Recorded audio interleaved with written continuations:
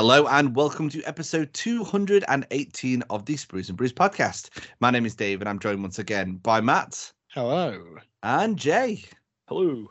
Sadly, Andy's stuck in work, but I'm sure he is here in spirit. So it's been a couple of weeks since the last episode, so I'm sure there's going to be plenty of hobby to talk about in this first intro section. But later on in the podcast, Matt, I believe you're going to give us a bit of a, shall we say, story time? A bit of a retrospective? Story time with Matt. I'm going to sit you all down and we'll talk about the history of teeny tiny little epic games. So obviously we've got Legions Imperialis on the horizon, and I thought we'd take a walk down memory lane and see where it started and other associated teeny weeny games of that time. And would I be correct in thinking that this ties into this week's top three? It absolutely does, because I want to know the top three models you'd like to see in epic scale. And that can be, Dream One, say Battlefleet Gothic comes back, or War Master or something like that. Battlefleet Gothic in epic scale would be quite something to see, because I think it would still be massive.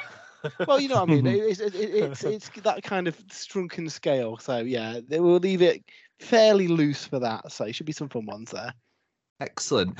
And we have, of course, got some news as well to talk about, because there's always lots going on over on Warhammer Community and other places.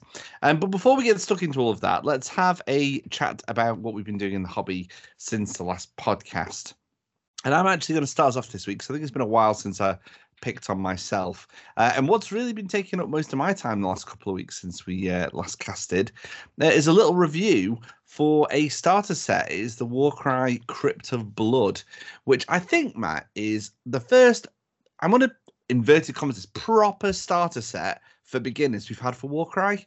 Yeah, I mean, they have had starter sets before, but like you said, this is a beginner focused one, shall we say? Yeah, which is for people who've maybe even not ever played a war game before. Well, that's what I really wanted to focus on when I did the review. Lots of people played sort of Warcry or Age of Sigmar, but what was really good about this box is it's absolutely aimed at the complete newbie. You don't even have to have rolled dice before. This scales everything back to the point where the battle plans that are in the book that it comes with, it scales up. So your first game, you've literally got a fighter each, and it introduces more and more of the Warcry mechanics as you make your way through the battle plans, until finally, game 7, you've got a battle, sort of a proper Warcry battle, with the with all your characters that are included with Crypt of Blood, which albeit are slightly smaller than your full size Warcry warbands, because you get the Underworld warbands, the Crimson Court and Zandir's Truth Seekers. How many points do you get? Would you have to add much to make it a full warband? No, not really, especially with the Stormcast. I can't remember how many points exactly they are now. But I tell you what I did like. It talks about that at the back of the book. So once you've gone through all your battle plans and you've got used to the mechanics, it then goes into the core rules. It's the complete core rules of Warcry. So you could take this to a tournament or whatever for reference. And then it goes on to talk about where do you go from here. And it talks about Bloodborne fighters, where you can take your warbands that you've got from Crypt of Blood and you can add more Stormcast or more Soulblight Gravelords to your roster to then play full games of Warcry. So you're not wasting the models that you've purchased, but obviously it also then talks about your specific Warcry warbands, monsters, allies, more battlefield stuff.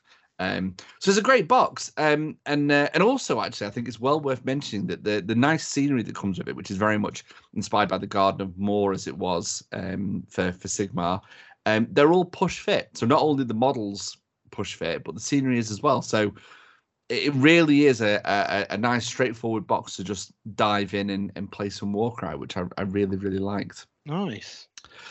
So the full review of that is over on Spruce and Brews, and we've also unboxed it as well over on our YouTube channel. Links will be in the podcast notes.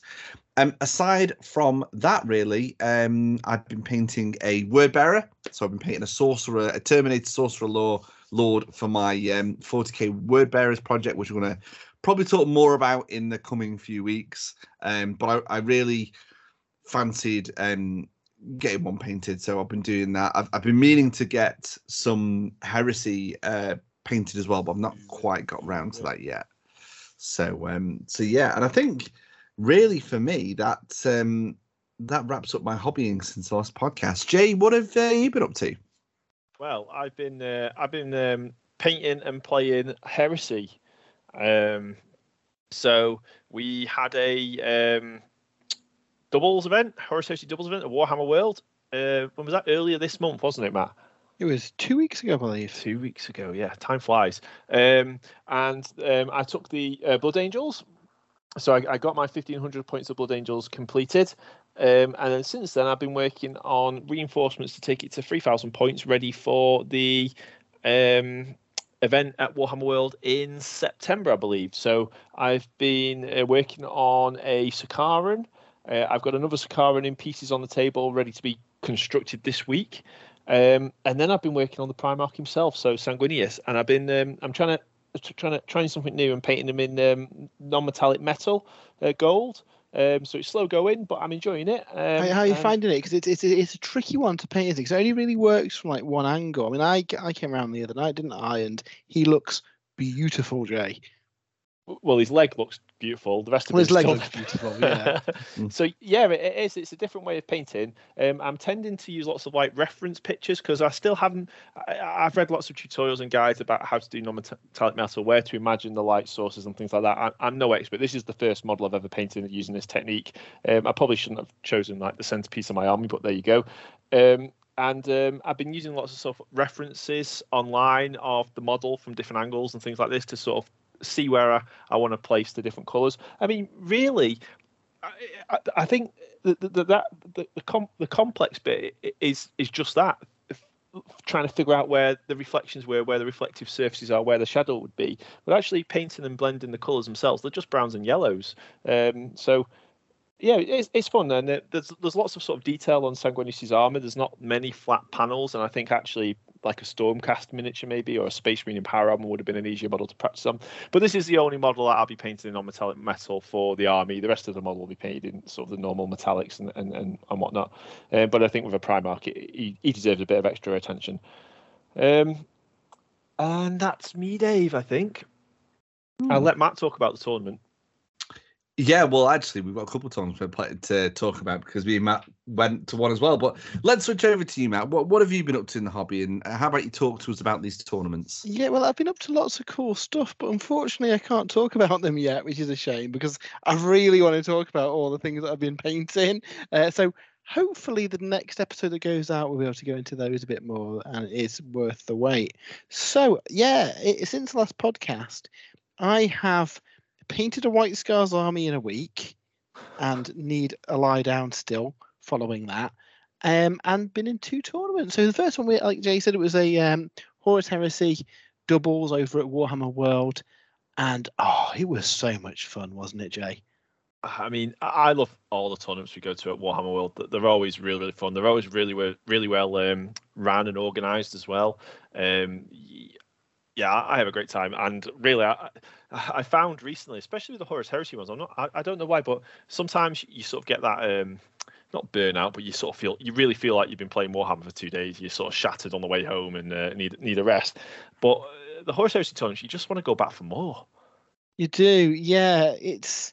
I mean, we, against all the odds, considering it was our first game maybe with each of these armies.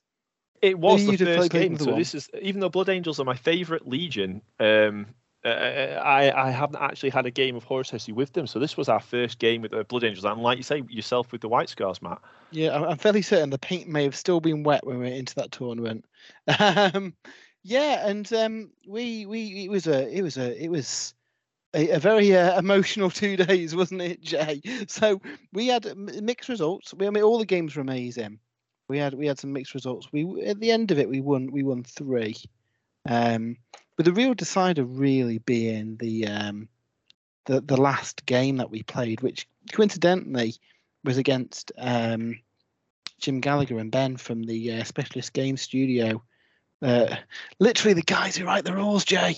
Yeah. And it was a hard fought fight. It was probably one of the most fun games of Warhammer I've ever had. I mean, it was a great weekend. We had 5 really, really good games, but yeah, what a game to finish on. nail biting to literally the last roll of the dice. When so it was an interesting scenario. It's one where you capture it and then it moves and you score like points based on the turn order.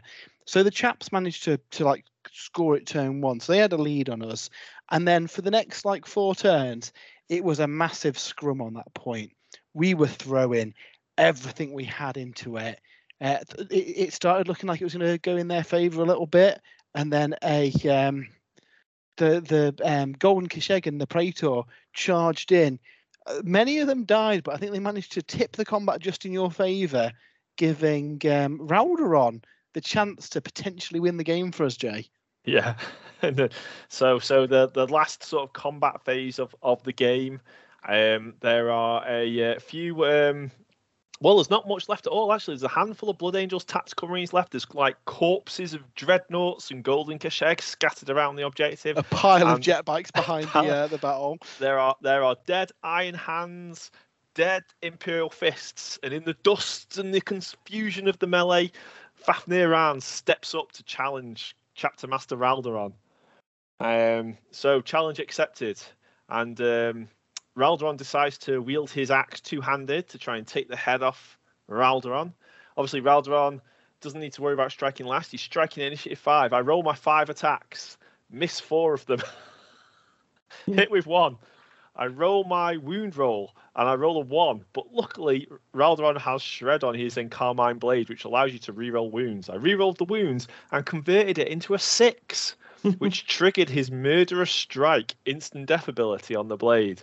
So it was all down now to Fafnir Rand. Could he make his invulnerable save and pass this? Otherwise, he's dead. And the dice was rolled.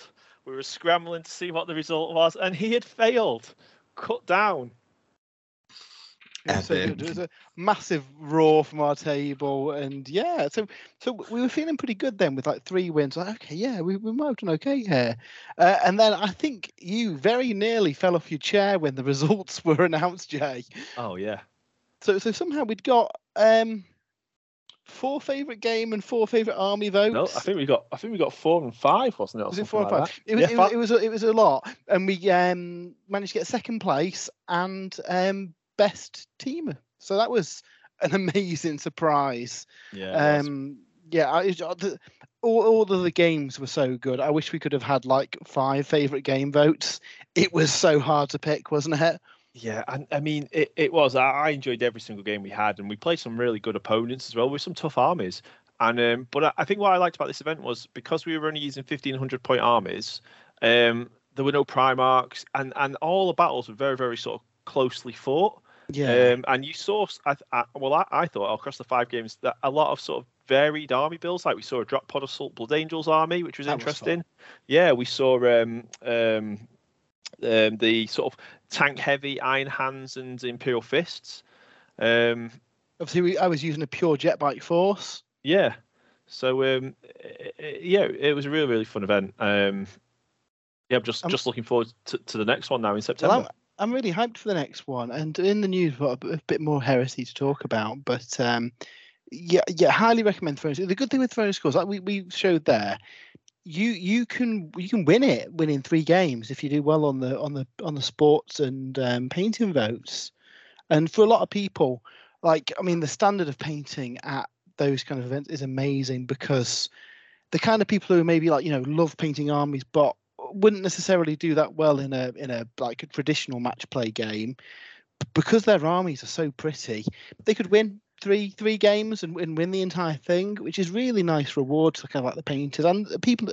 I guess it incentivizes you to be a decent person as well, doesn't it? And actually have an enjoyable game. And part of that comes to your list selection. If you're just spamming all the horrific units, you're probably not going to get those favorite game votes. So it kind of comes, I guess, self-policing as well, doesn't it?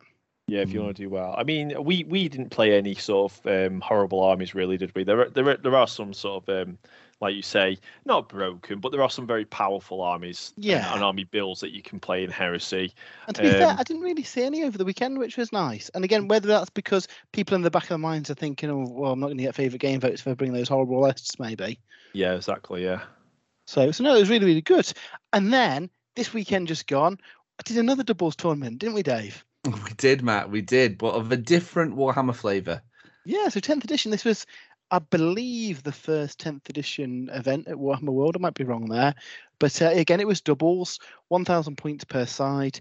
And the armies that we're going to bring have changed rapidly. I've been doing a lot of painting for reviews. So my initial plan of being an army made up entirely of 2nd edition Tyranids, I didn't get them done. And unlike the White Scars, which you could nail in a week, I want to spend my time because they're, models that I picked up for a bit of money from back in the past. So there'll be a future Throne of Skulls event. So instead, originally you were going to bring Astra Militarum, but then recently you've been looking at doing a word bearer army for 40k, haven't you, Dave?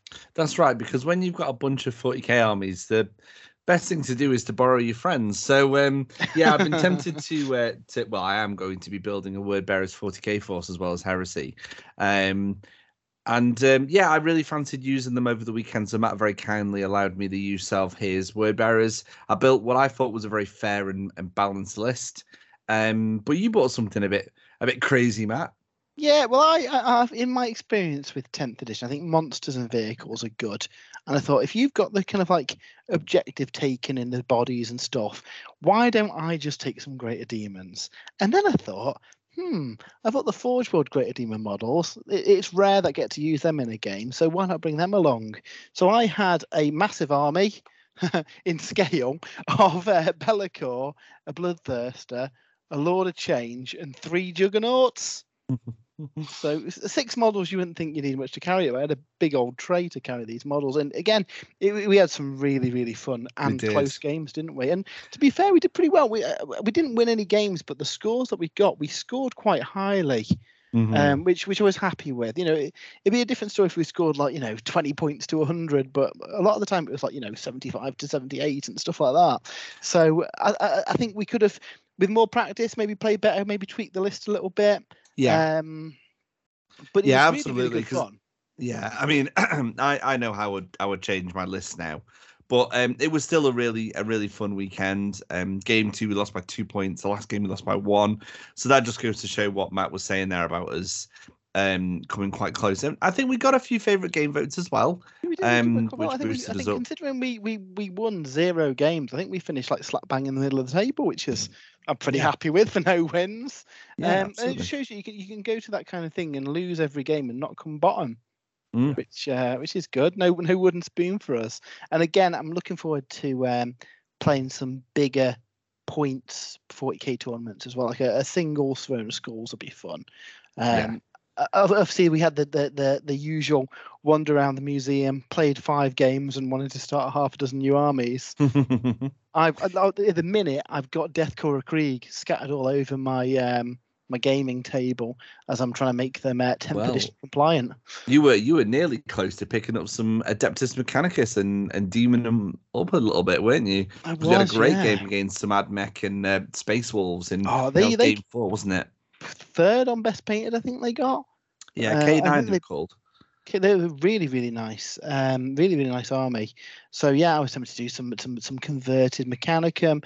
Yeah, it always, similar. If you want to go to your first tournament, Throne of Skulls is really nice because it's got a nice vibe to it. You get rewarded for your painting, and you see lots of nice armies as well. So. Yeah, highly recommend it if you're looking to kind of take your first steps into tournament play. But yeah, that's what I've been up to. I have been painting stuff. Honest, I have, but and you guys know that I have, but I can't quite talk about them yet.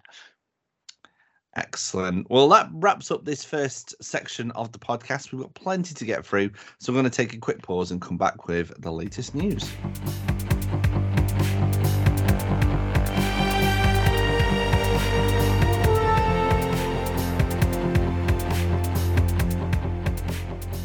So what do we have in this week's news, Matt? Well, first of all, we've got a lot of Imperialis talk coming up later on in the podcast, but we got some cool news this week about a trio of tanks that are getting released for the game. So coming out alongside the core box, they've got the Kratos, which was a new tank, I guess created for the 2nd edition of Horus Heresy. It's a really nice tank, and it looks like there's a kit of these coming out, which is really nice. But if we're talking classic epic tanks that originally existed in Epic. There's a Baneblade kit coming out as well, which looks like it can make Baneblades or Hellhammers, and you can take them in detachments of up to 6 Baneblades. which definitely appeals to me. I kind of fancy doing a big Solar Auxilia tank company, because I think that would look amazing at Epic scale. But not to be outdone, the Astartes have got a box that contains 10 rhinos. Now, don't get too excited. They are teeny tiny rhinos. But, baby rhinos. Baby rhinos. But just the fact that it's a box of 10 of them, it kind of shows how the scale of the game, doesn't it? Mm-hmm. And again, these look really nice. Looking at the images online, the detailing on these looks really good. I mean, you've been painting some big Astarte stuff recently, Some Jay. Sakarans, yeah. I've got to say that it looks spot on, doesn't it? Yeah, I'm looking forward to getting like a little baby Sakaran and putting it next to it. Yeah. So yeah, really exciting stuff. Now. That's kind of like my dream game, and I can't wait to see it. But I know something that you've been looking forward to since it was announced pre-COVID, I believe, is Warhammer: The Old World, Jay. Oh yeah, definitely. And Warhammer Community shared some details about it. We've had a few bits dropped, but this was the first real. This is what the rules are.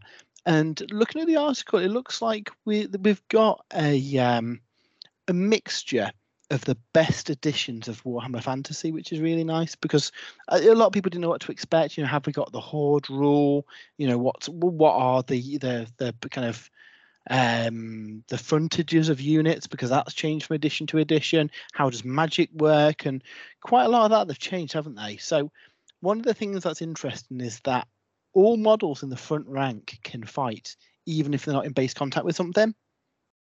And I wonder if that's a way of kind of like changing the Horde rules. Horde, for those that don't know Warhammer Fantasy, basically gave you an extra rank that could fight. The downside of that being they had to be 10 wide.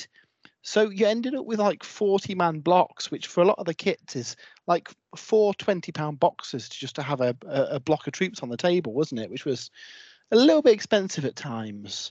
Now, I don't know if Horde still exists, but this kind of implies that kind of the trade-off of having all these attacks for a really wide front rank is that you're not going to be quite as maneuverable. What do you think of that, Jay? Yeah, I mean, Horde was a bit Marmite, wasn't it? And I think Old World, Warhammer Fantasy, a lot of the game was won and lost in the movement phase, the maneuverability of units, outflanking units, positioning units to receive charges, that kind of thing. And it's much more difficult with a bigger unit. Of course, there's trade-offs. It sounds interesting. It'd be great to see like a game being played or a phase being played out. Obviously, we'll learn more and more as we get closer to the release date, I guess. But yeah, I'm looking forward to it. Yeah, I kind of hope they do something like they did for Heresy and have like an open day or something. Yeah, you can see these changes, and I'm fairly certain they tend to do that at Warhammer World, don't they?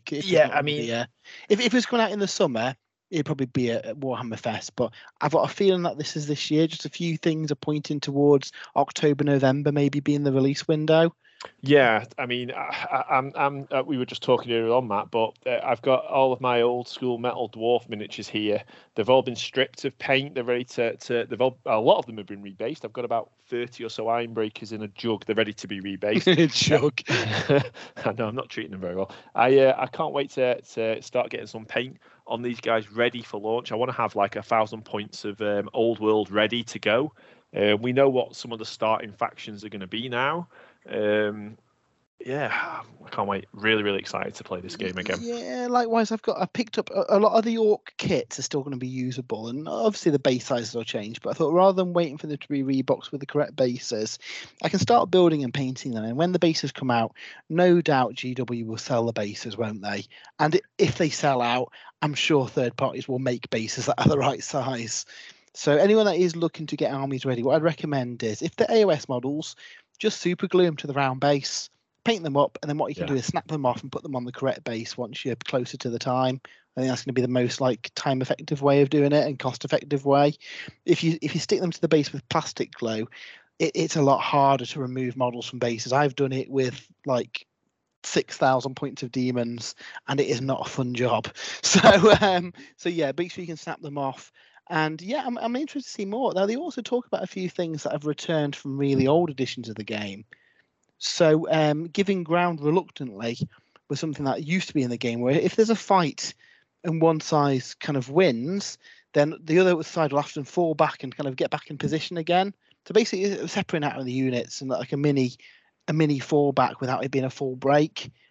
Just because sometimes the battles kind of became prolonged slogs after a few turns. I've got didn't fond memories of my Ironbreakers holding out against a unit of skeleton warriors who kept being resurrected. Yeah, which isn't always the most fun gaming experience if they're just locked in combat. I had a good time, to be fair, Matt, but I know what you mean. So it looks like that's one change that makes things a bit more. You can't pin somebody in with a tar pit. They can potentially get out, but then it'll be your positioning of other units to then like pin them in, won't it? Yeah. Another thing that's changing, it looks like it's quite a significant change, is magic. Now, you mentioned the Horde rule being one of the Marmite things about 8th edition. I think magic was as well. Magic's gone through a few different iterations in Warhammer Fantasy. My favourite was the card system, where you had a deck of cards that basically generated the winds of magic. So what you could cast was represented by the cards in your hand. I think that was really cool, but I don't think that's the thing they'd go back to. Then we've got the other extreme where you had dice pools and wizards being able to cast based on their level. In the most recent edition, they had a kind of risk reward thing where you could roll more dice, but obviously that increases your chance of getting miscasts. However, if you ever got a 6/6, the spell just went off. So it was normally statistically better to just roll 6 dice, and you've got a pretty good chance of getting a 6/6 and the spell going off. Irresistible force, yeah. So dwarfs love that rule. Yeah, and that could often like determine the result of the game, whoever got their big spell off. So it looks like in the old world they're moving away from that, and it looks like it's closer to. And this is, there's pros and cons to this, but it looks like it's closer to psychic powers in Heresy, where they're basically different buffs and abilities that impact various turns, rather being casts that you spells that you physically cast.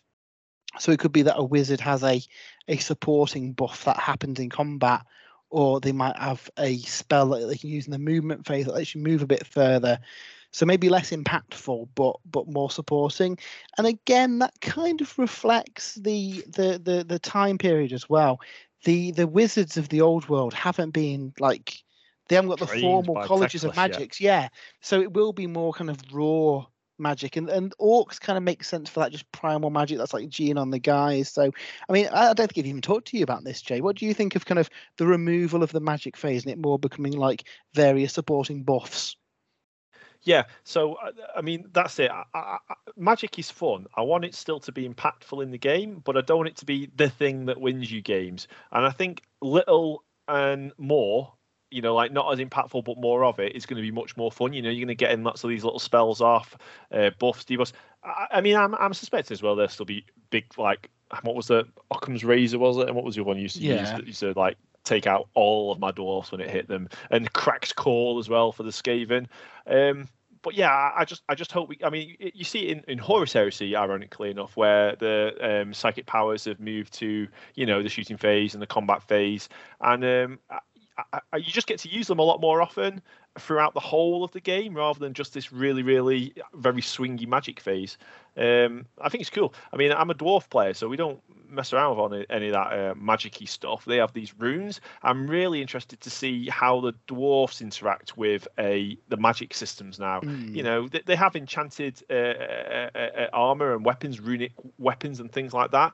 And I'm hoping they're able to, use this system as well, not casting spells so much, but they may still, have some runic armor that they can empower during a certain part of the game to increase the defenses and stuff.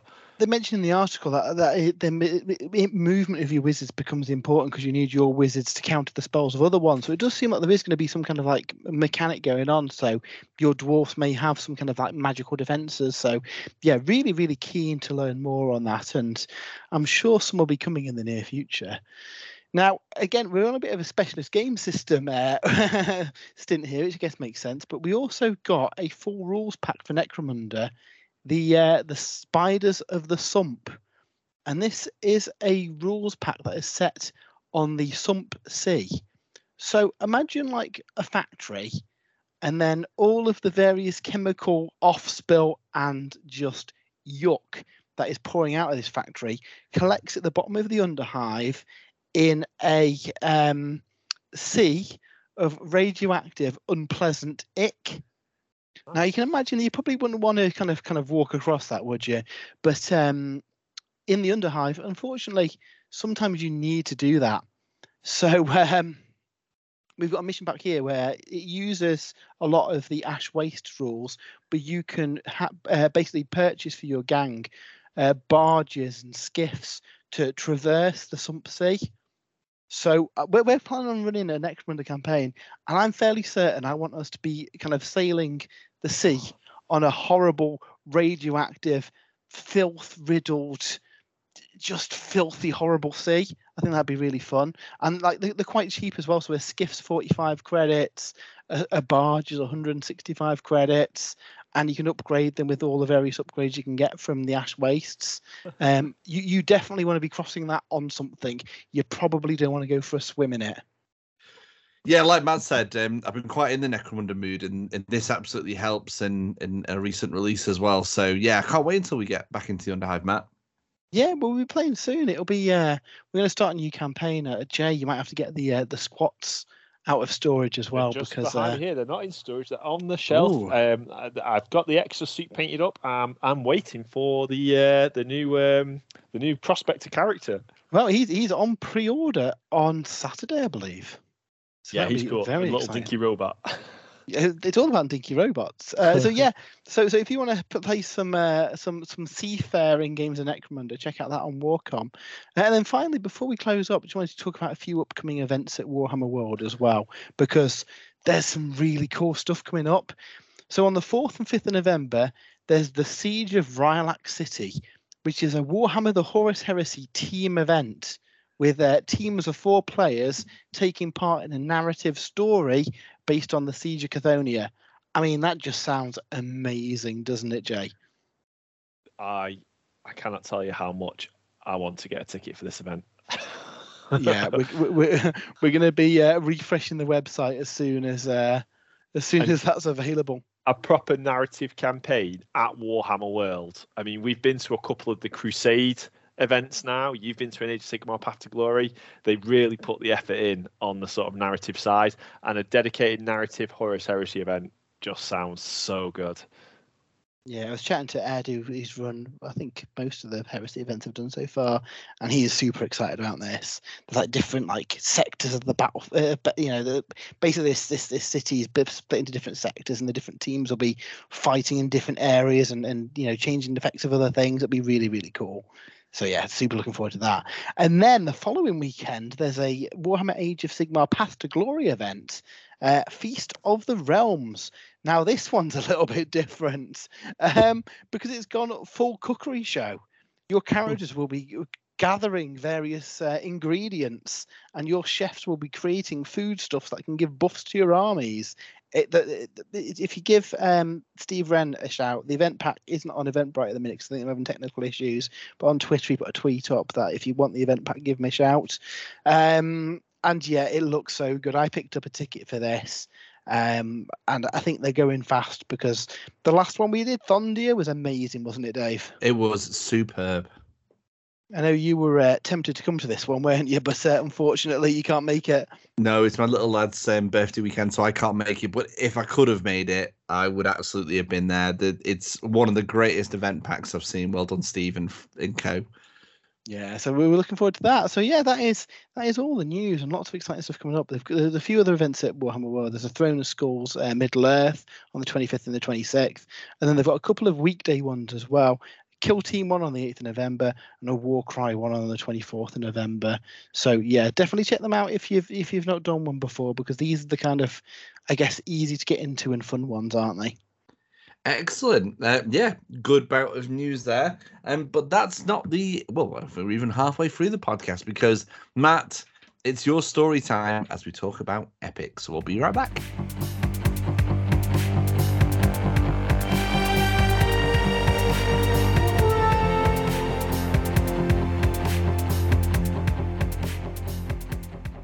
So we have a little new system. I say new, coming soon. And Matt, I know out of all of us, you're the one that's by far the most excited about this.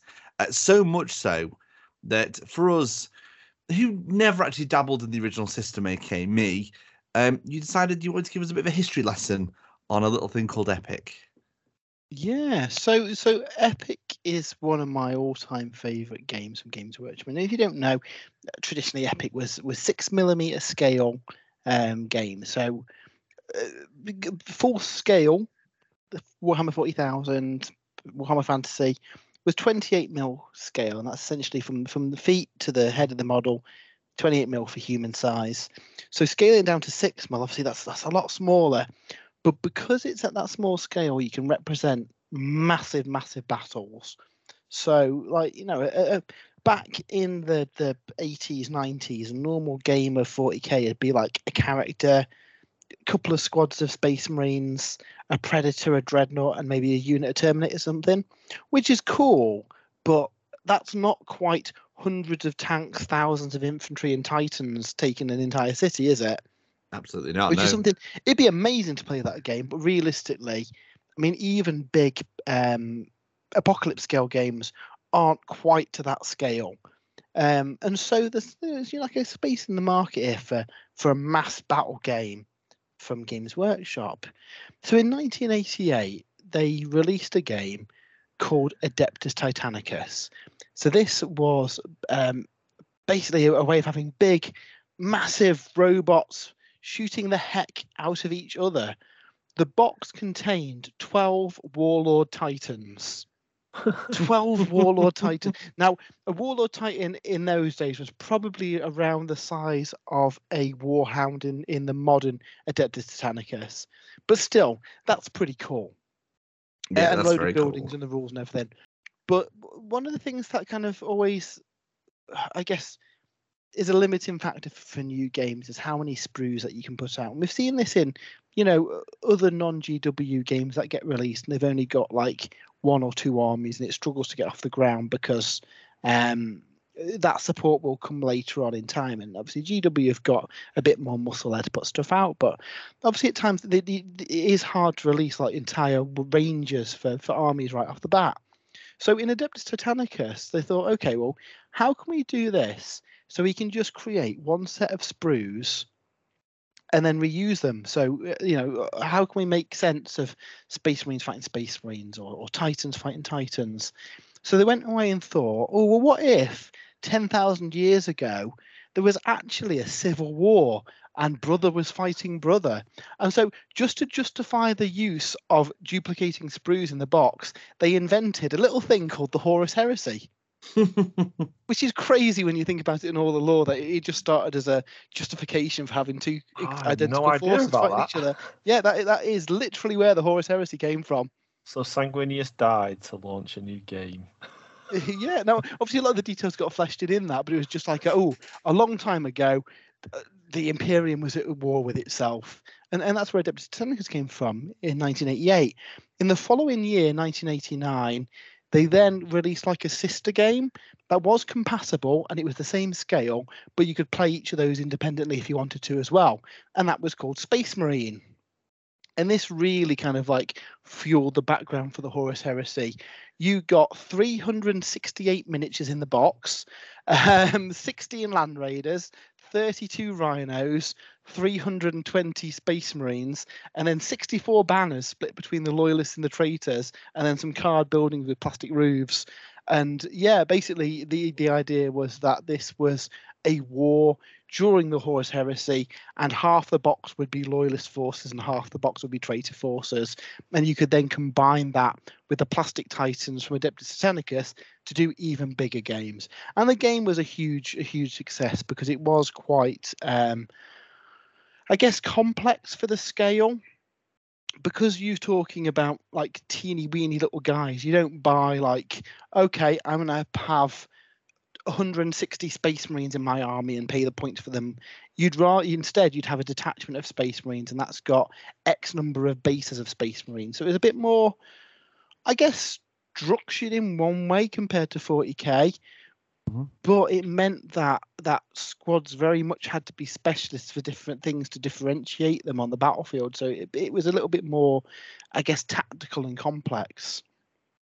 Okay. So a couple of years later, we get to 1991, and Space Marine 2nd Edition was released. And this was the first epic scale game set in the Warhammer 40,000 universe. So obviously, Space Marine and Titanicus was cool because it was, Horus Heresy and Space Marines versus Space Marines. But lots of people have been asking, like, it'd be really cool if I could use my Orcs or my Eldar. So Games Workshop decided to release the Space Marine boxed game, which again had a lot of like cardboard scenery and stuff. But in something that I don't think we've seen since then, it contained 3 armies in the box.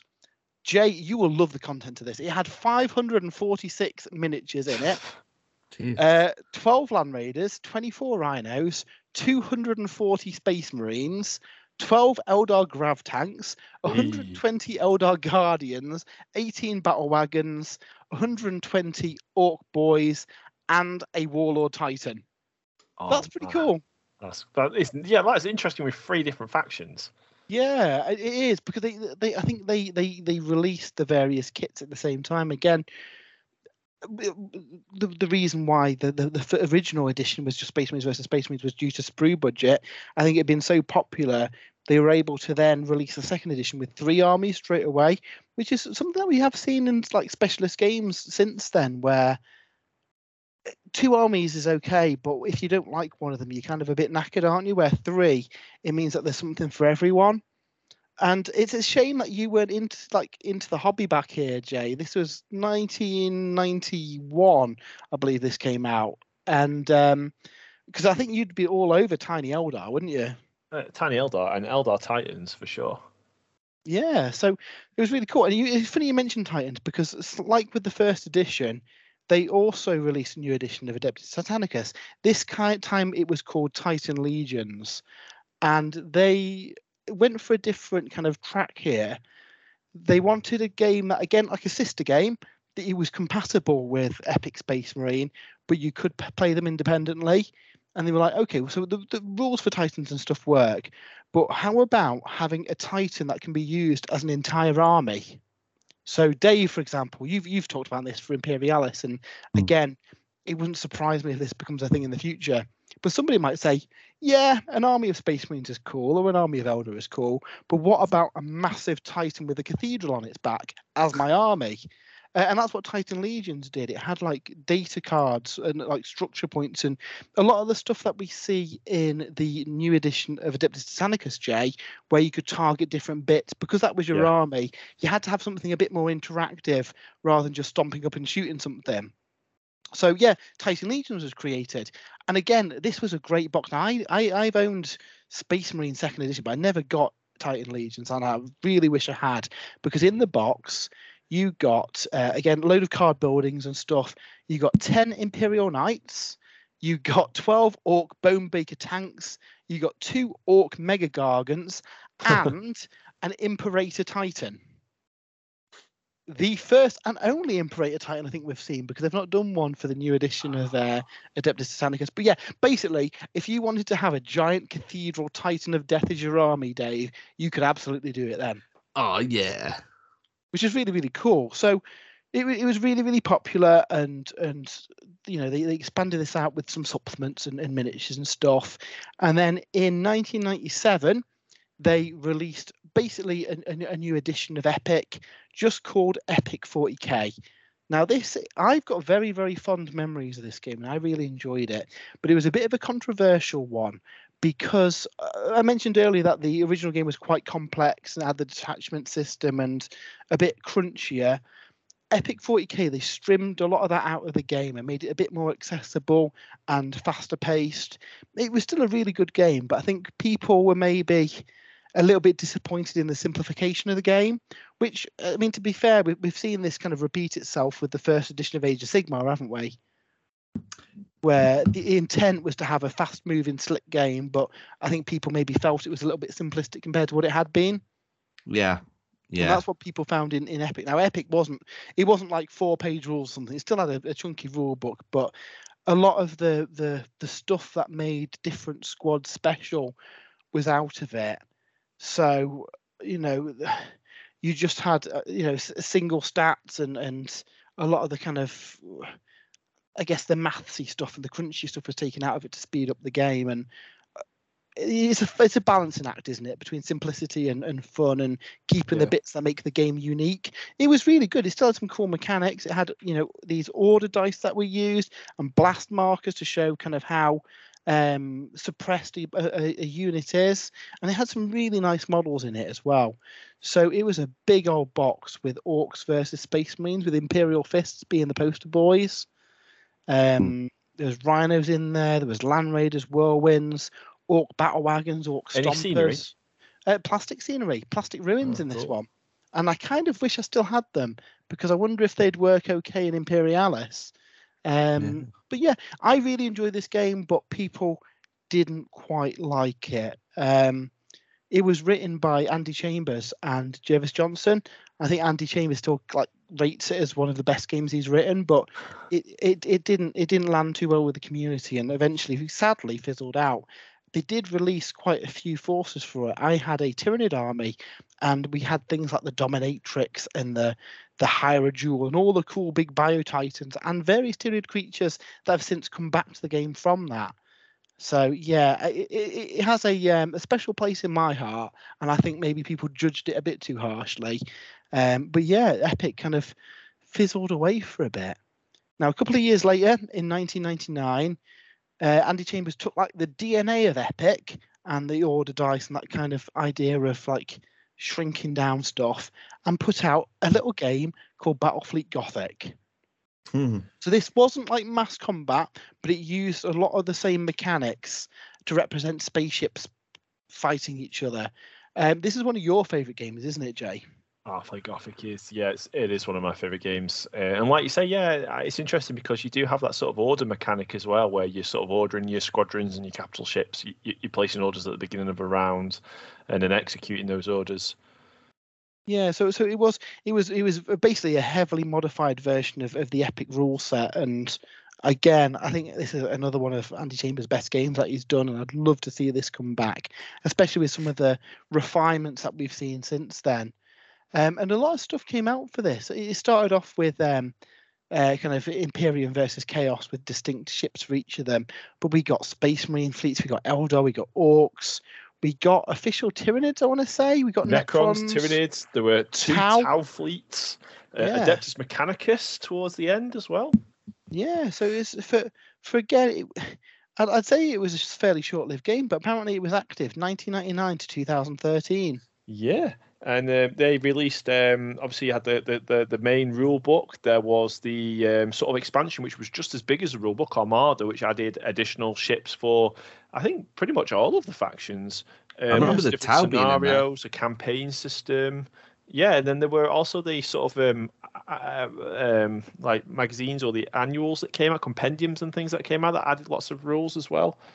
It was really, really cool. I used to love the sort of damage system. So it was almost like had RPG elements. So you'd take critical damage, you'd roll on a table to see what happened to your sort of ships, and engines would die, batteries would be destroyed, that kind of thing. It's really, really cool. You'd lose your command deck. You had morale on your ships. You could do boarding actions. Yeah. Really and again, this was all born from the ideas originally seen in Adeptus Titanicus and Epic. So it wouldn't surprise me if at some point we see a new edition based on a combination of the new edition of Titanicus mixed with Imperialis with a bit of a tweak. I think you could get a really nice kind of modern Battlefleet Gothic using those systems. One day soon, hopefully. Now, obviously, Epic 40k hadn't landed great, and it was kind of a bit of a lull in history. But then in 2003, a new Epic game came out, Epic Armageddon. So initially, this was very much focused on the war for Armageddon. So the factions that were represented were the Space Marines, the Armageddon Steel Legion, and Ghazghkull's Waaagh. So, and this in Epic 40K, they removed the rules for the Mega Garg in the Imperator Titan because they was too big and too powerful, and it didn't kind of work with what they were going for the game. In Epic Armageddon, they brought those back again as ridiculously pointed, and they were like an army in their own right. But I think that was something that was missing in the previous one. They brought back a lot of the rules and the charts and the kind of crunchiness of the game, and it was quite well received. But it obviously came towards the end of like the specialist game kind of period, and Games Workshop for a while just stopped all specialist games entirely, didn't they? Which was a real shame. I don't, there must be reasonings for that, but that was a kind of a moment in history where a lot of the competitors then created their own miniature scale games. The lack of Epic kind of birthed Drop Zone Commander, Jay. Yeah, Drop Zone Commander, Drop Fleet Commander, yeah. Yeah, and all this kind of filled the void. So unfortunately, that was kind of the end of Epic scale games. In 2007, we got a kind of spin-off, Aeronautica Imperialis, which used the aircraft from Epic in a abstract dogfighting game. So you could change your speed, you could change your altitude. That was really popular, but it was a bit niche and just used Forge World models. And again, specialist games entirely disappeared for a while. We fast forward about a decade, and in 2018, Games Workshop released a brand new version of Adeptus Titanicus, again set within the Horus Heresy, and we saw absolutely phenomenal Titans. I know you're a big fan of this game, aren't you, Jay? I wish I could get it to the table more often. Yeah, it was back to having big stat cards. And the best way I'm using an obscure reference to explain an obscure reference, but if anyone's played X-Wing and TIE Fighter on the PC, where you're like jiggling with energy levels and stuff and managing your resources, it kind of felt a bit like that, didn't it? Where you could push the engine, but you're going to have an effect on your the heat of your Titan, aren't you? Yeah, but it was quite very thematic, I thought. You had this big dashboard in front of you, and they're very high quality dashboards with your void shields and things like this. It was a very immersive game, I felt. Yeah, now I think it was expensive. I think it was 150 when it came out, and came with 2 Warlord Titans and some Knights, I want to say. But the Warlord Titans are like as big as a 40k scale Knight, aren't they? They're big old models. Big models, yeah. Like I say, about twice the size of the Warlord Titans from old Epic. And obviously a lot of speculation started. Would Games Workshop ever expand to having infantry and tanks so we could do proper Epic again? And Games Workshop were very coy. I think hints have been dropped at various games days and stuff, but we never saw anything. I remember being at a games day where Tony Cottrell said that if you wanted to play Epic, just play 40k and stand on a step ladder. Yeah. To get the same effect. But I think a lot of people longed for the kind of mass battle game. We then fast forward a little bit, and we get a new edition of Aeronautica, 2019.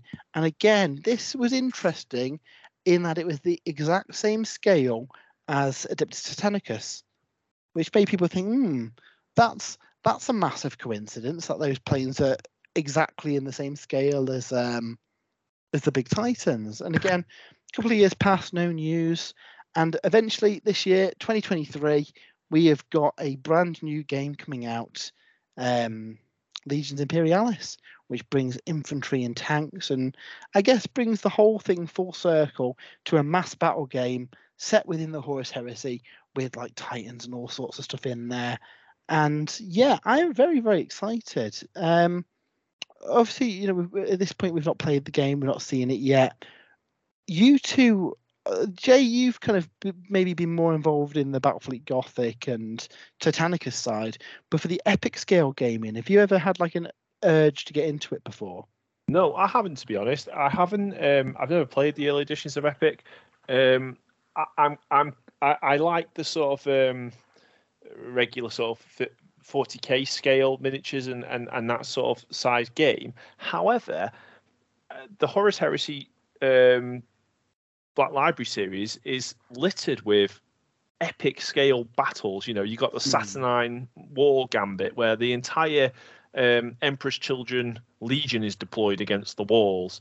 You've got the battles on like the Isfahan massacre, and the I can't remember what the world is now, where the Blood Angels are fighting alongside the Titan legions and against Mortis, and it's just like a massive Titan graveyard. And you can't really reproduce those conflicts. You can reproduce bits of them in the 40k, 30k games, but you can't reproduce the entire conflict. Whereas Epic allows you to do that. It allows you to, like, the scale of the conflict you're able to play out is just much bigger. Yeah, and just like visually I mean, it's the visual element that appeals to me. You've got an entire city, and you can see all these tank companies like winding their way down the roads, and you have infantry advancing across. Meanwhile, massive titans are above the city, blasting chunks out of each other. Like it's the kind of thing that's in the books, but you can't really do on the table. Even the biggest table that Warhammer World has still doesn't have the scale of those kind of like, a battle for an entire city or the Imperial Palace, for example. And like you say, the Horus Heresy is the perfect setting for that because everything was on a whole other scale for that. Yeah, and I also think, I mean, obviously we've seen Legion Imperialis. There's no hints at the moment that there's going to be any Xenos releases for it. But down the line, you've got the Battle for Armageddon. Yeah. So they did say that look, this is based in the Horus Heresy. So don't hold your breath. Don't be expecting Xenos. However, you know what? If it is popular and it sells well, and that's the key thing, isn't it? Would you think in the future they'd be open to doing like they did with the change from Space Marine to Space Marine Second Edition? You have Legions Imperialis 40k. Yeah, I mean, I'd love to hope. I hope so, because I mean, obviously, then you're going to be getting kits for like Adeptus Titanicus. You're going to get Gargants and Revenant Titans. You've already got the sort of Xenos in the Aeronautica game, so you've got the aircraft scale. Yeah. And I mean, if you've seen the sort of forces you're getting in Legion Imperialis, we've seen that we're also getting like Leviathan, Siege Dreadnoughts, and things like that coming as well. At that rate, they're soon going to fill out the sort of army rosters stuff. Yeah. Yeah. And then where do you go from there? And from a sprue budget, it's actually easier than other games because let's say Orcs, for example, on an Orc sprue for that scale, you could probably have 8 units of Orcs, a couple of units of Mega Orcs. You could have Squig Riders on there. There's a lot of different units you can have on a single frame, and then they'd probably put 2 of those in a box. Yeah.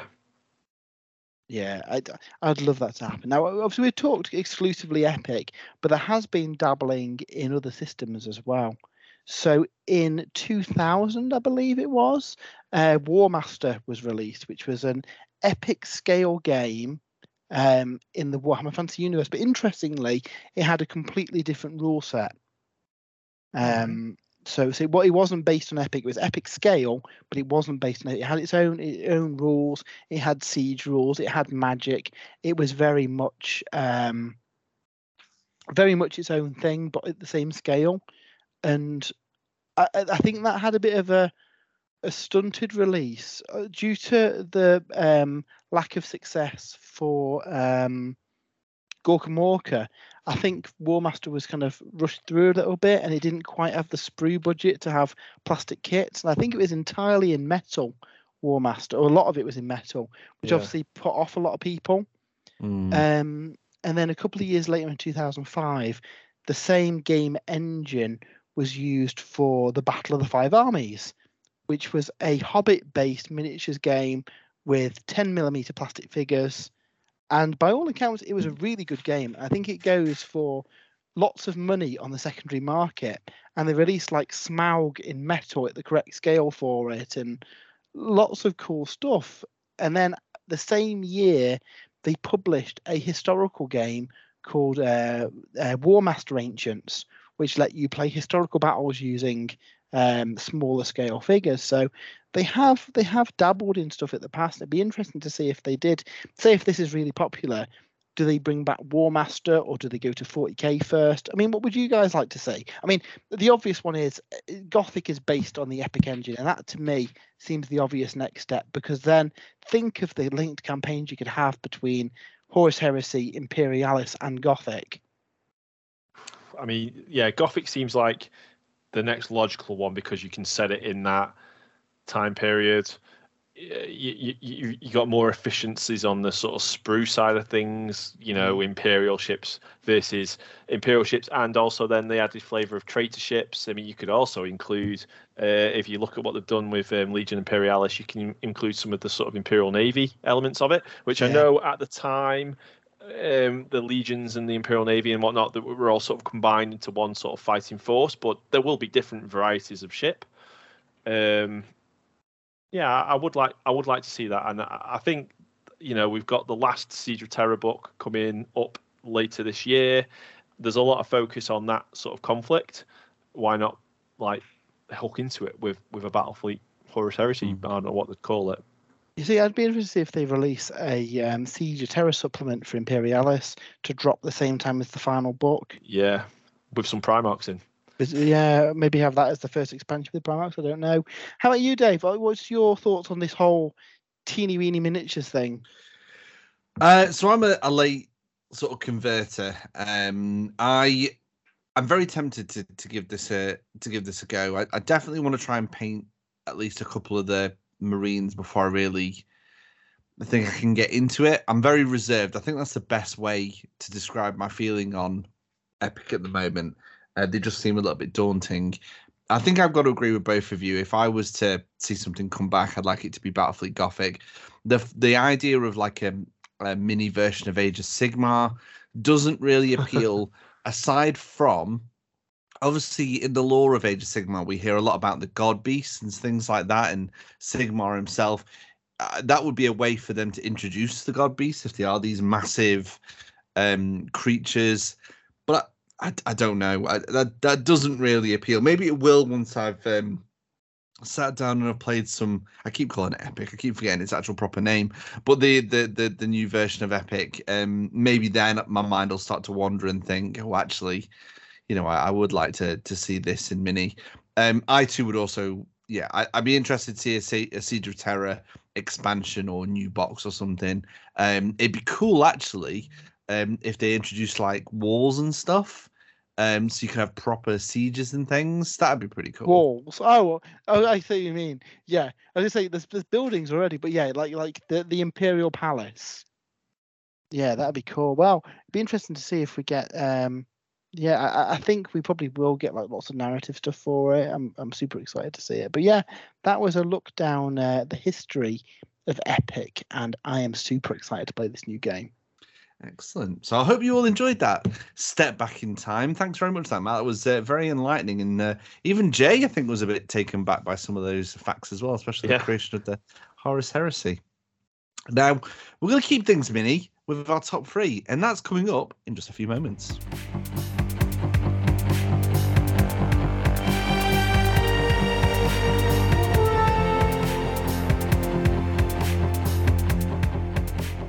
So for this week's top three, with all this talk of mini Marines and tiny micro machine tanks, let's talk about the top three things we'd like to see in, well, how would you describe it? In mini scale, should we say? Epic scale is the lingo. In epic scale. You know what, Matt? I think you're the best person to kind of start us off with this week. Oh, this is really hard though, Dave. Okay, so I have amended this list many times, and I've stayed on the Heresy 40k side. I'd like to see War Master come back, but there's lots of 40k kits I want to talk about, so we're going to go there. Obviously, with Legions Imperialis being set within the Horus Heresy, that's been my real focus on this. And in number 3, I would like to see Demon Fulgrim. Could it be? Now, obviously, we've seen all of the Demon Primarchs in Space Marine and in Epic back in the day. So it wouldn't surprise me if at some point in the near future we do get models for the Primarchs. And at that scale, they can do some really cool stuff, particularly with the Demon Primarchs. And I just imagine giant winged sex snake Fulgrim He'd be horrific, wouldn't he? Yeah, I mean, it would be cool. It'd be cool to see a lot of the Demon Primarchs, to be fair. Yeah. Have you guys seen the original Epic Primarchs? Magnus is hilarious. I have seen a few of them, yeah. It's there's some interesting choices, but again, these were really, really old. So yeah, my number 3 choice is Fulgrim, because it'd be really cool to see him as maybe a little tease to what we can expect in 40k. Now, my number 2 choice, I'm cheating, because I'm going to say the Mechanicum of Mars. Because, hear me out, there will be a plastic sprue that has a load of Mechanicum units on it. So I'm sure I can get away with that as a choice, even though it's technically an entire army. But, I mean, there's not been any secrets about this. On all the articles, they've said that this is going to be well supported and other armies will come. What other armies have we got in the Horus Heresy? Well, we've got the demons, we've got the Talons of the Emperor, we've got the Mechanicum of Mars, and then obviously the various traitor versions of them as well. So, yeah, plastic Mechanicum in teeny weeny scale. If I can get plastic Solar Auxilia and plastic Heresy Mechanicum in the same year, I'll be a very happy boy, even if they are teeny weeny scale. So that's my number 2 choice. Think of all the cool like Archaeotech weapons and stuff they could have as well. The Ordinatus engines. Yeah. Or even you could even fold in some of the even bigger ones that don't fit on a 40k table. Yeah, that'd be so cool. And then number 1, I'm going 40k. And I'm going for the model that got me into Epic back in the day, and that is the Tyranid Dominatrix. So it was a massive, horrific monster with a Norn queen sat on the back of it. And it always reminded me of the space jockey from Alien, where it sat in that massive chair. It was basically a rip-off of that, because at that period of time, Tyranids were pretty much the Alien rip-off, weren't they? But it was like a giant, a Tyranid elephant rhinoceros thing with a giant big conch seat, and then the Norn queen sat in it. It was amazing. I'd love to see one in 40k scale.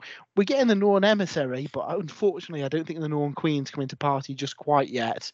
But having one in epic scale would be amazing, because that was one of the first epic models I bought back in the day. Yeah, that's a great top 3. I in particular would like to see the Primarchs. That'd be really cool. Jay, what's your top 3? So my top 3, Matt has already mentioned it briefly there in his top 3, but I would like to see the Talons of the Emperor force. The Regio Custodes, the Sisters of Silence. I think they would look pretty cool at that scale.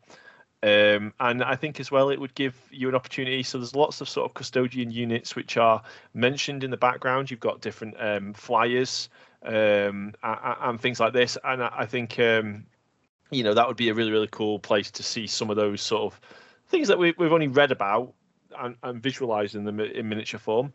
So Talons of the Emperor is one of them.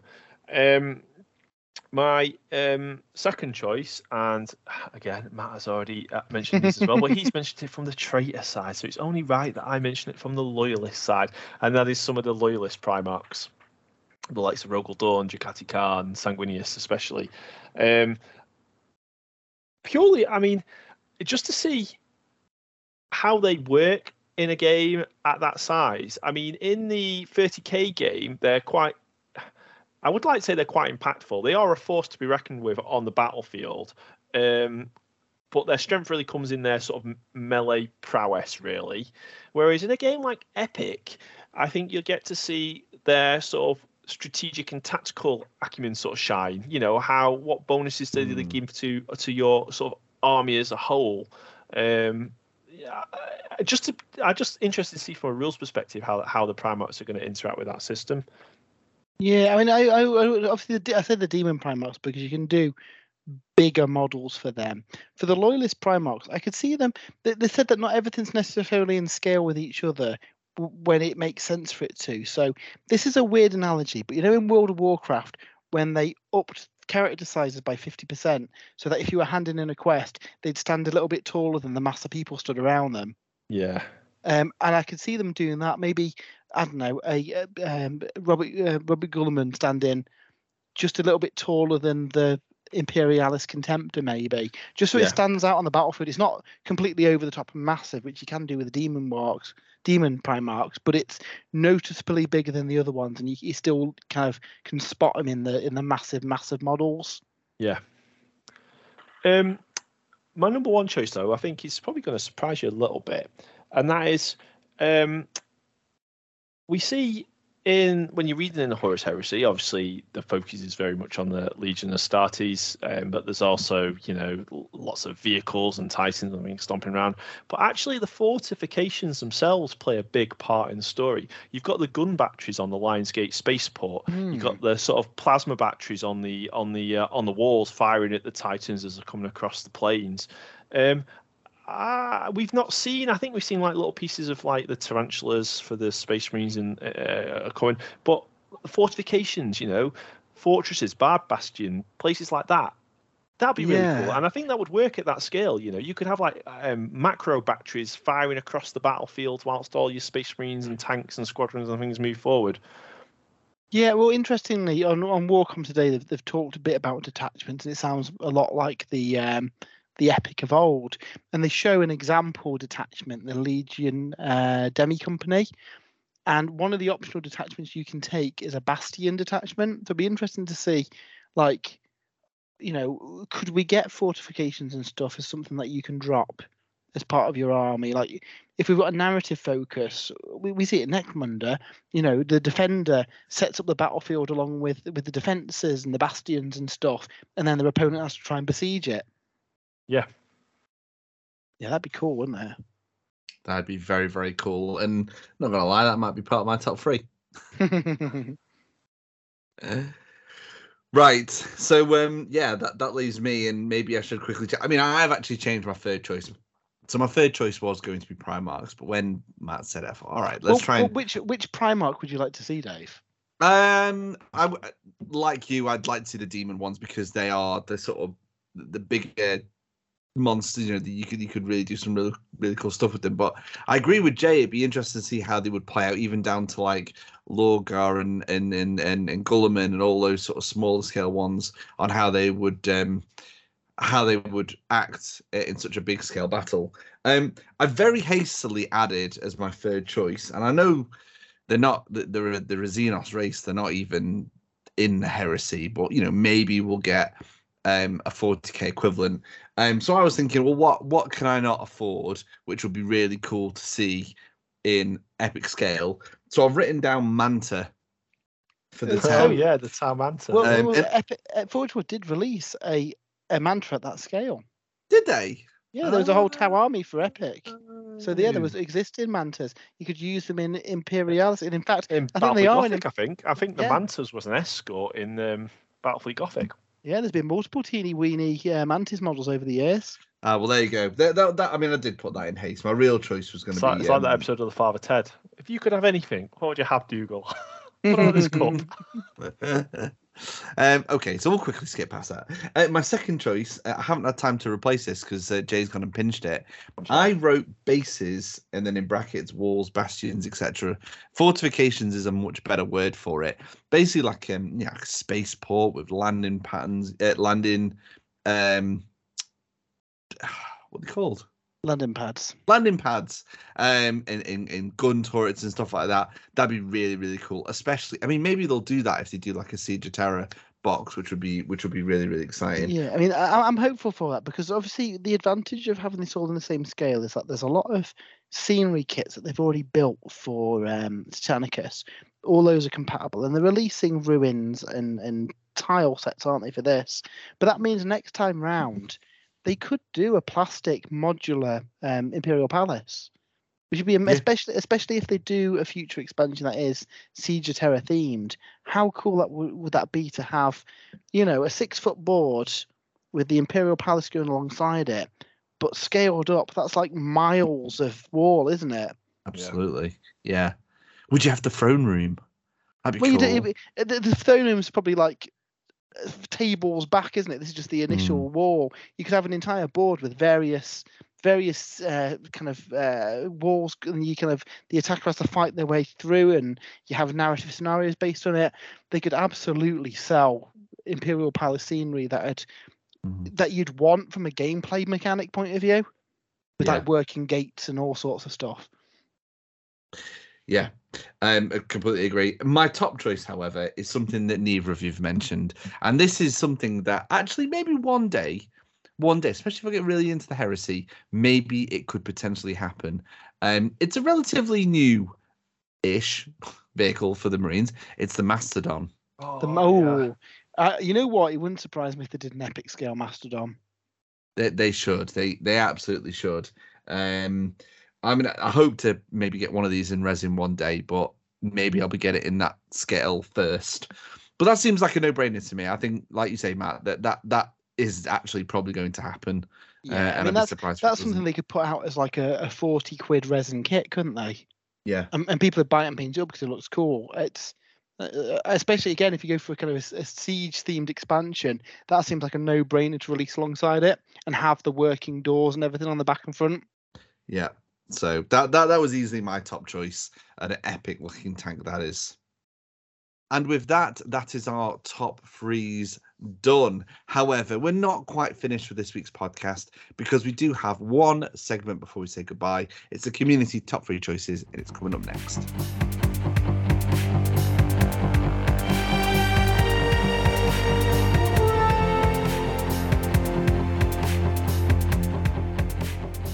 And so we move on to the final segment of this week's podcast, and it's time to check out the community top three picks.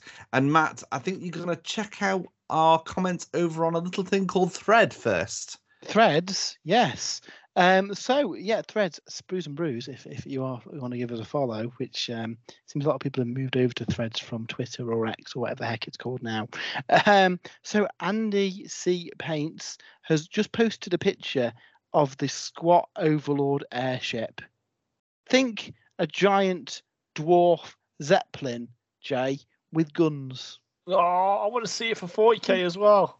Yeah, I want to see it for 40k. You know what? This is going off on a tangent, but it wouldn't surprise me if that's something they reimagine for the Leagues of Votann. Yeah. I think it's been hinted in the lore, the various airships and stuff that they've got, hasn't it? Geeky McNerdlinger, which is a great name, says the Capital Imperialis. So, for people who maybe were born after Epic, it's a shame Andy's not on the show because I think he was born after most of these Epic game systems came out. But the Capital Imperialis was basically a castle on wheels as big as a Titan with a big gun. Oh. It was amazing, and I hope we get one. And then DP says, apparently that's his name, says an Overlord gunship as a Thunderbird 2-style carrier, termites, and the gyrocopter. Now, obviously, they're all squat vehicles, but the abhumans do exist in the Heresy universe, don't they? So could we see gyrocopters and termites and stuff for Heresy? That'd be really fun. So yeah, over on Twitter or X, or I'm just going to call it Twitter because it's Twitter, innit? Anonymous Rex says a Warlord Titan. We've already got a Warlord Titan. The Adeptus Titanicus one is fully compatible with Imperialis. Drop pods that you drop like dice and then deploy units where they rest on the table. That's a good idea. That'd be cool. That's a really good idea. And then the Centurio Ordinatus war machines bring the wacky space cannons to the ground war. Yeah, I think I love those models, but even as Forge World models go, a massive 2-foot-long gun is a little bit big for the table, isn't it? Where in Imperialis, that'd be really cool because it'd be basically a Titan weapon mounted on a vehicle, which it'd work quite well on that. Richter says the Capital Imperialis. Heretic Wargaming says the classic Magnus. Blue, big red bushy beard, big stick in the air. He looks really strange. Yeah, he's beautiful. Fat Wolf says the Squat Zeppelin, and Darren Winter says the Capital Imperialis. The Capital Imperialis is getting a lot of love, and the new game's named after it, isn't it? The Hellbore and the Humble Drop Pod give us the chance for a full orbital assault. So yeah, lots of cool ideas there. Yeah.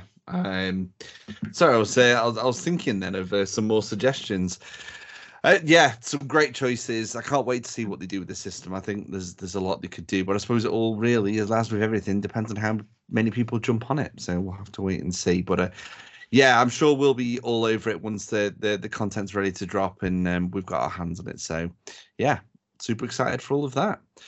Do we have a top 3 ready for next time, Matt? We always have a top 3 ready for next time, Dave. So on a similar theme to this week's, I want to know.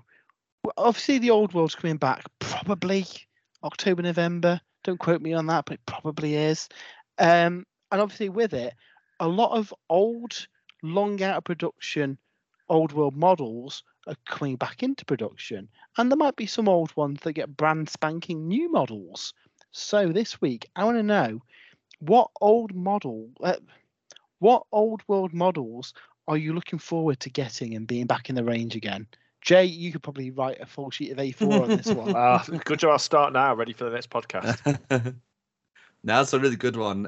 Even I think can come up with a few suggestions. Really low. I already know what your number one is. I don't know what you're talking about. Does it breathe fire? It might breathe fire, yeah. Is it jumping off a big rock? It's not as good as the other ones. We'll discuss this next time because it's absolutely going to be in my top 3. So plenty of time for the arguments to erupt about that. So you can get your choices in via our social media. We will be putting a message out on X and Threads shortly before the recording of the next podcast, which should be in a couple of weeks. So regular listeners will know that the last few episodes have been a bit sporadic. There's been like a month gap between episodes, which isn't great. However, we do have a new recording schedule, don't we, Dave? We do. So what we're going to be doing is we're going to be recording the podcast one Monday, and the next Monday will be the return of the stream, which was very popular, where we just basically chat and paint minis while chatting to you guys. So that is going to be making a comeback. And then obviously the week after we'll record the podcast and so on and so forth. So it's going to hopefully keep our content nice and regular for you guys. Because we know we've been listening. We know you've been missing the podcast, so we want to get it back on a schedule that we can keep to. And yeah, I mean, I love doing this. I love chatting to you guys about geeky stuff. So yeah, it'd be great to get it back as a more regular thing. Yeah, and it means that the streams on a Monday as well. We'll be able to show off stuff that's just had the NDA dropped as well. So yeah, you should be able to see some like brand new models on them too. Yeah, and what you'll find as well is the podcast that we'd have recorded the week earlier will be released on that Monday with the stream. So we'll be sort of chatting about the different podcasts. There'll be plenty for us to talk about anyway, but that'll also be happening as well. So yeah, I'm sure we'll put a post on the website just to clarify times and things. But yeah, that's all very, very exciting. That unfortunately brings episode 218 to a close. Gentlemen, it's been a pleasure as always. It's been good fun. Yeah, it's been awesome. Now to get some stuff rapidly done, ready for the next hobby update. So until next time, have a great time hobbying, and we'll speak to you all again very soon. Bye. Bye.